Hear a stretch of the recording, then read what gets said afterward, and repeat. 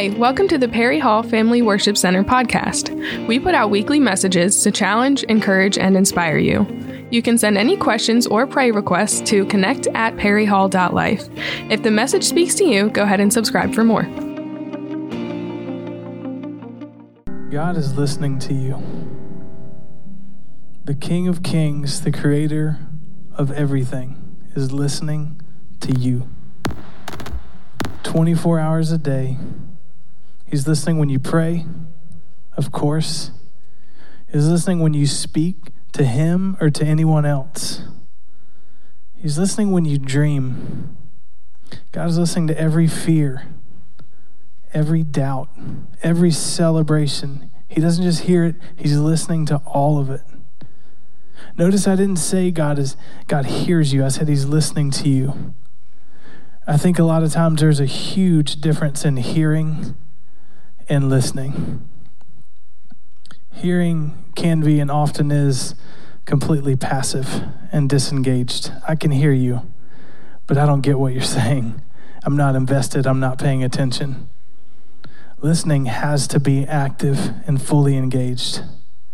Let me put it this way. I have a 6-year-old son, and we made the great parenting choice to buy an iPad for him.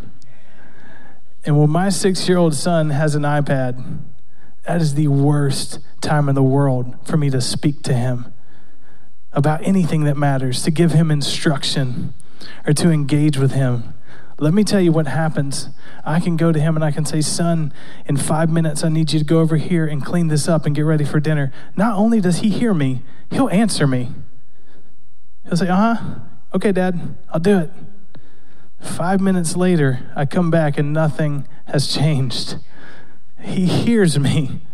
He is definitely not listening to me. That said, God, the King of Kings, is always listening to you. He's never distracted. He's always listening. He's always engaged. Can you think about that for a second? Sometimes that doesn't feel like a good thing. Sometimes you stop and go, oh, he heard that too. I know I've been there. I want to go to John 10, starting in 22. And this is a passage I've heard Pastor Dom mention many times, and it speaks to me greatly. Jesus is at a festival dedication. He's surrounded by many Jewish people. I'm actually going to pick it up in verse 24. It says this: the Jews who were gathered around him, saying, how long will you keep us in suspense? If you are the Messiah, tell us plainly. Jesus answered, I did tell you, but you do not believe. The works I do in my Father's name testify about me. But you do not believe because you are not my sheep. My sheep listen to my voice. I know them and they follow me. My sheep listen. Now, I know there's some people out there, some pastors and some scholars are going to say, wait a minute. Other versions say hear. And you said there's a difference between hearing and listening. I know New King James say, my sheep hear my voice. But I want to tell you how not smart I am in that I spent 1 semester taking Greek and learning very roughly how to translate it. So this is not me saying I know anything about anything. What I did learn is in the original Greek, every word has so many vastly different meanings. And really, the only way you can nail it down is to put it all together, to bring it together in context. I remember that my final exam was translating the book of 1 John with nothing but a Greek to English lexicon. And I was sitting there a very long time trying to figure out what each individual word meant. The original Greek word here that I'm going to butcher in front of you just so we can learn together is something to the effect of akousin. That's the word for listener here they're using in this situation. Here's just a few of the meanings that I found for this word. To attend to, consider what is or has been said, to understand, perceive the sense of what is said, to give ear to a teaching or a teacher, to comprehend, to understand. This word is not a 6-year-old with an iPad. This word means my sheep listen to my voice. They understand it. They're giving me their attention. They're attentive. I know we hear this a lot, like we need to listen to the voice of God, and I know that's a big concept. I know it can be overwhelming. I in my lifetime have never seen a burning bush like we see in the Old Testament, and the audible voice of God coming out. But God wants to speak. He is speaking. It's whether or not we're listening. It is a learned habit and skill to search out, find, listen to the voice of God. And I can tell you some practical ways to do that are literally the Bible. Let's just start there. That book exists so that we can hear and listen and understand the voice of God. The disciples had to learn to listen. The disciples didn't meet Jesus and then instantly understand everything. In fact, a lot of times Jesus was speaking and they were the 6-year-old with the iPad. They heard him, but they didn't get it over and over again. And I want to look at a passage together right now where Peter is learning. He's actively learning to listen to the voice of Jesus, and he's learning to trust in this moment. Pastor Dom, if you were here on Christmas Eve, this is crazy. Sometimes as a church leadership or staff, you're looking for the voice of God to lead you forward. You're wondering where he's taking you. God took me to this passage, and I told Pastor Dom about it, and he said, that's crazy. God took me to this passage. So if you're one of these people who's looking for the voice of God, you want to know if he's talking, you want a sign, how about this? God wants us to read this, to study it, to know it, and to pull a whole bunch of things from it. This is the passage where Peter ends up walking on water. It's Matthew 14, starting in verse 22, says this. Immediately, Jesus made the disciples get into the boat and go on ahead of him to the other side, while he dismissed the crowd. After he had dismissed them, he went up on a mountainside by himself to pray. Later that night, he was there alone, and the boat was already a considerable distance from land, buffeted by the waves, because the wind was against it. Shortly before dawn, Jesus went out to them walking on the lake. When the disciples saw him walking on the lake, they were terrified. It's a ghost, they said, and cried out in fear. I'm sorry, but this takes me back to being a kid and watching like Scooby-Doo and the gang every time like the bad guy comes around the corner and they're shaking and screaming. That's what they look like to me here. But Jesus immediately said to them, take courage. It is I. Don't be afraid. I want to pause there for a second. Jesus is listening in this moment. He's already walked through a storm to find them. It would not be too crazy to expect him to be insulted. Like they've been around him, they know him, they see him, and instead they're afraid and they cry out, it's a ghost. But he's listening. He hears their fear. And he doesn't reply with an instant rebuke, or he doesn't act insulted in this moment. He hears and understands their fear, and he responds with words of assurance. Verse 27, but Jesus immediately said to them, take courage, it is I, don't be afraid.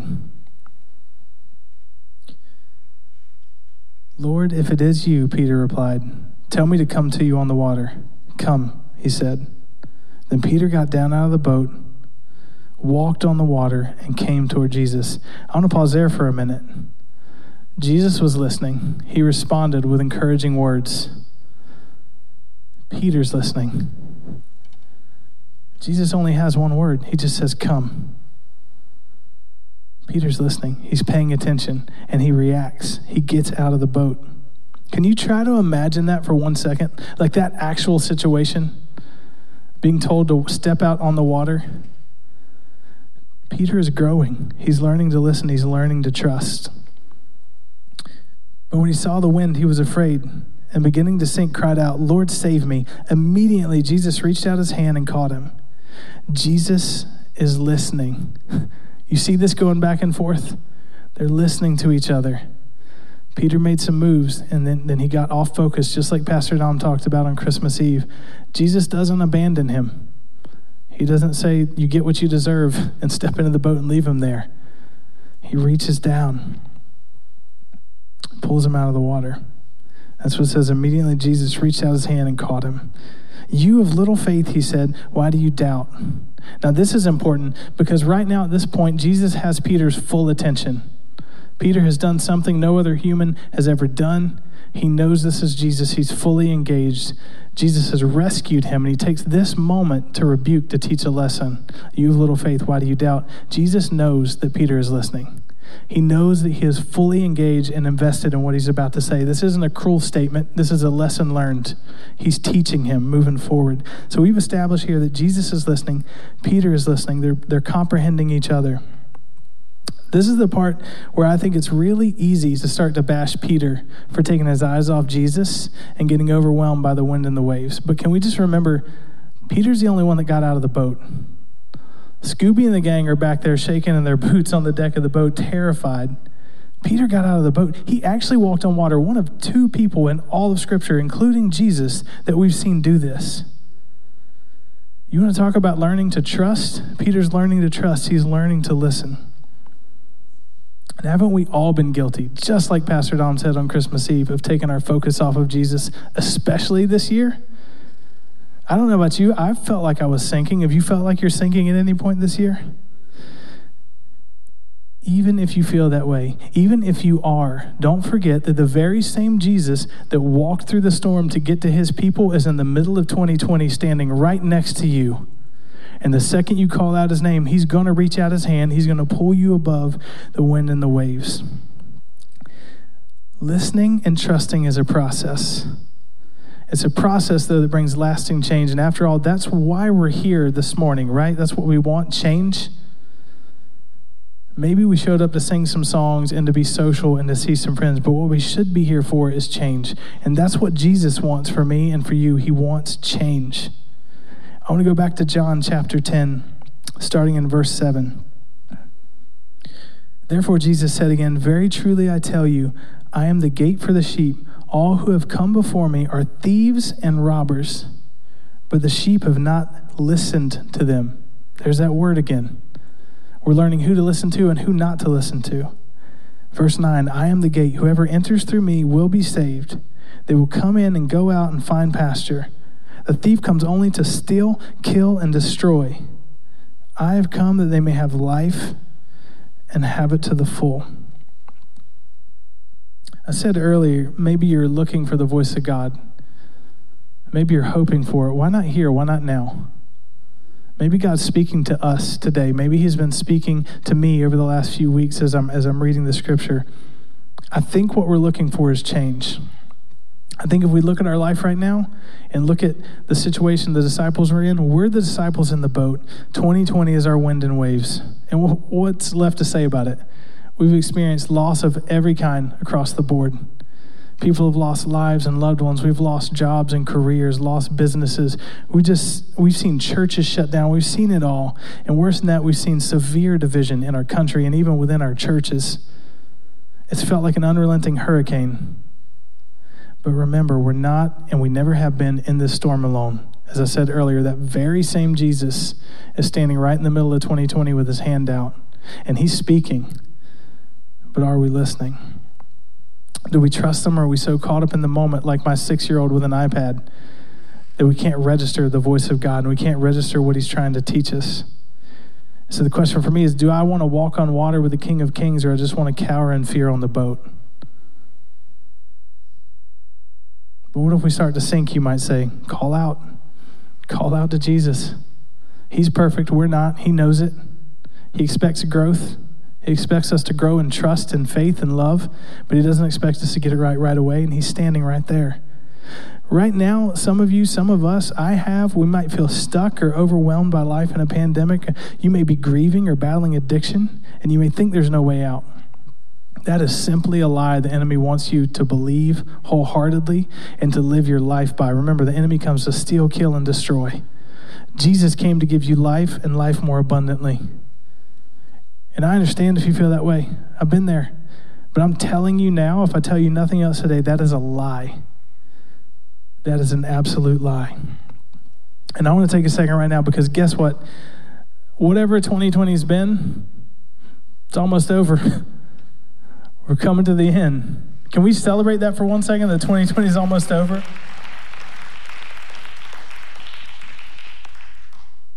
But more importantly, I want you to know this. 2020 is almost over. We're coming out the other side. We're figuring some things out. We're not out of the woods yet, yes. But whatever it's been, however hard it's been, you're still here.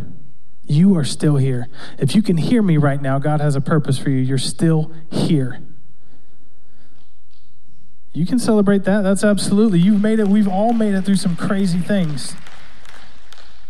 And I know that we just celebrated Christmas, and you can look around this building and tell that we take it seriously. You can tell we put some thought into how we're going to celebrate Christmas as a church. And I've often, I guess, immaturely made fun of Christmas services at church, talking about how we treat it like the Super Bowl of church. But something I've learned is we don't do it for numbers. It's not because a bunch of people are here and we want to impress them. It's because it is the highest attended time of the year, and there's people here who don't know Jesus that we won't be able to reach outside of those few weeks. So we take it incredibly seriously. We go all out, not for ourselves, but to reach people for the gospel. And so Christmas and Thanksgiving and all these other holidays seem like such a huge deal, and they are, but I'm kind of working on the idea here that maybe New Year's Eve is a bigger deal.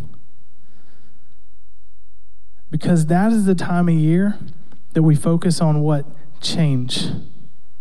That's the time of year when we look for a new start, where we look to go a brand new direction. Every New Year's Eve, we do the same thing, right? We make a New Year's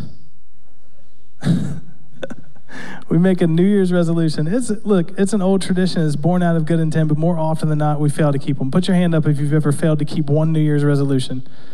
Keep it up if you failed to keep 2. How about 5? Now keep your hand up if you just said, I'm not making any more New Year's resolutions because I never keep them.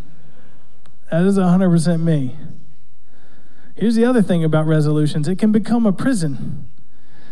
Because maybe November 1st, you have change that you know you need to make, but you're looking at a calendar going, it's only November 1st. I'm going to just keep this thing that's destroying me until January 1st.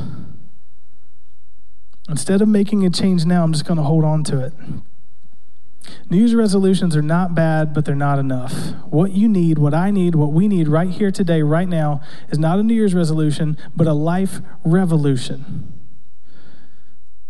Part of the definition of revolution says a dramatic and wide-reaching change in the way something works or is organized or in people's ideas about it.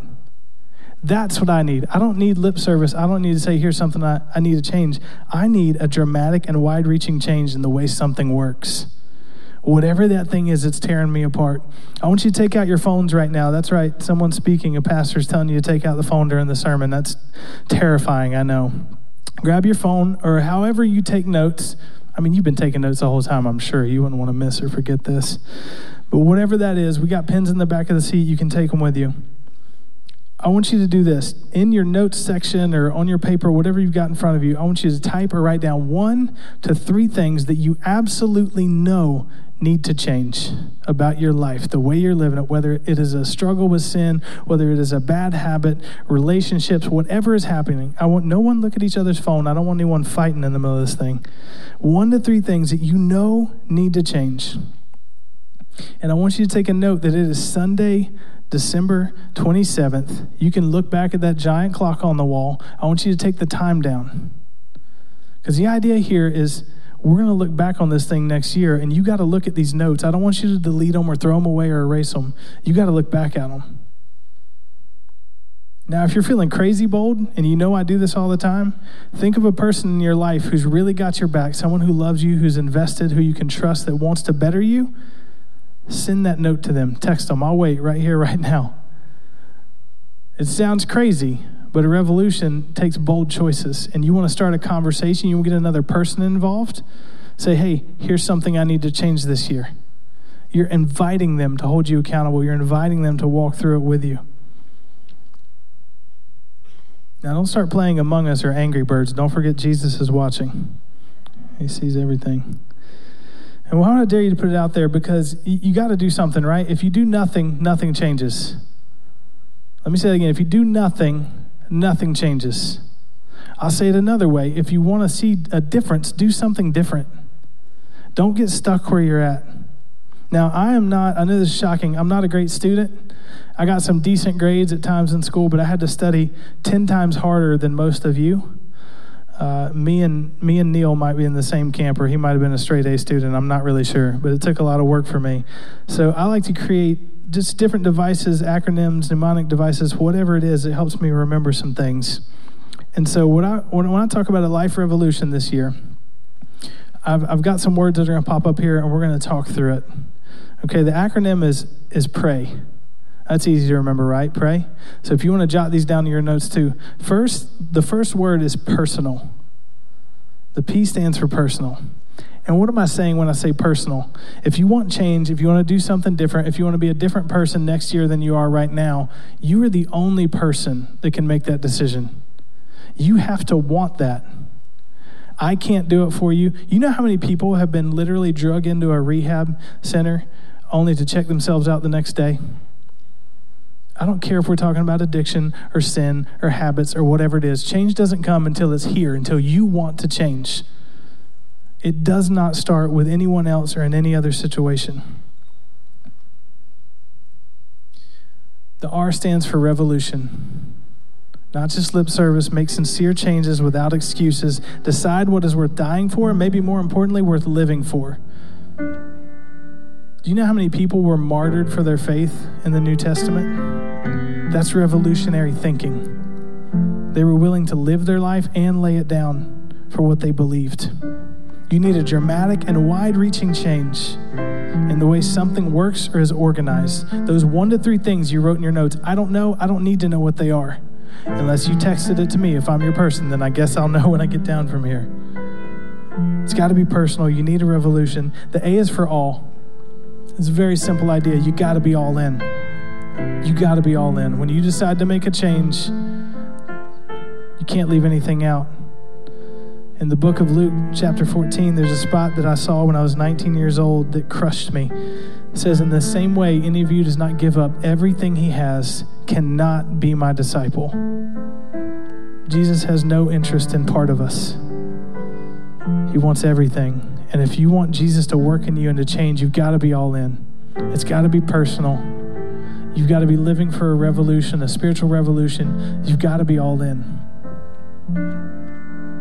Now the why, this is the tough one where some of you might walk out on me. The why is for a year. I made you take that note and take the date down for a reason. If you're going to change something, you got to commit to a year. I know. I see the pain on your faces. Hey, what's wrong with a week? It's not going to cut it. A month's not going to cut it. 6 months is not going to cut it. You want real change. If it's worth changing, it's worth changing for a year. I promise you this. How many of you grew up hearing this? It takes 21 days to break or build a habit, to break a bad one. Raise your hand if you're familiar with that. You've heard that. Me too. And every time I heard it, I instantly assumed, you know what? There's got to be a lot of science behind that. There's not. As I was researching that idea, it comes from a book written in 1960 called Psycho-Cybernetics by Maxwell Maltz, who is a plastic surgeon. He noticed it took his patients roughly 21 days to get used to their new face. It has nothing to do with behavior. It has nothing to do with habits. We've just accepted that. So I thought there's got to be something else out there. So in 2009, the University College London followed 96 people for 12 weeks. And this is what they found. For them to break an old habit or build a new one, it took an average of 66 days.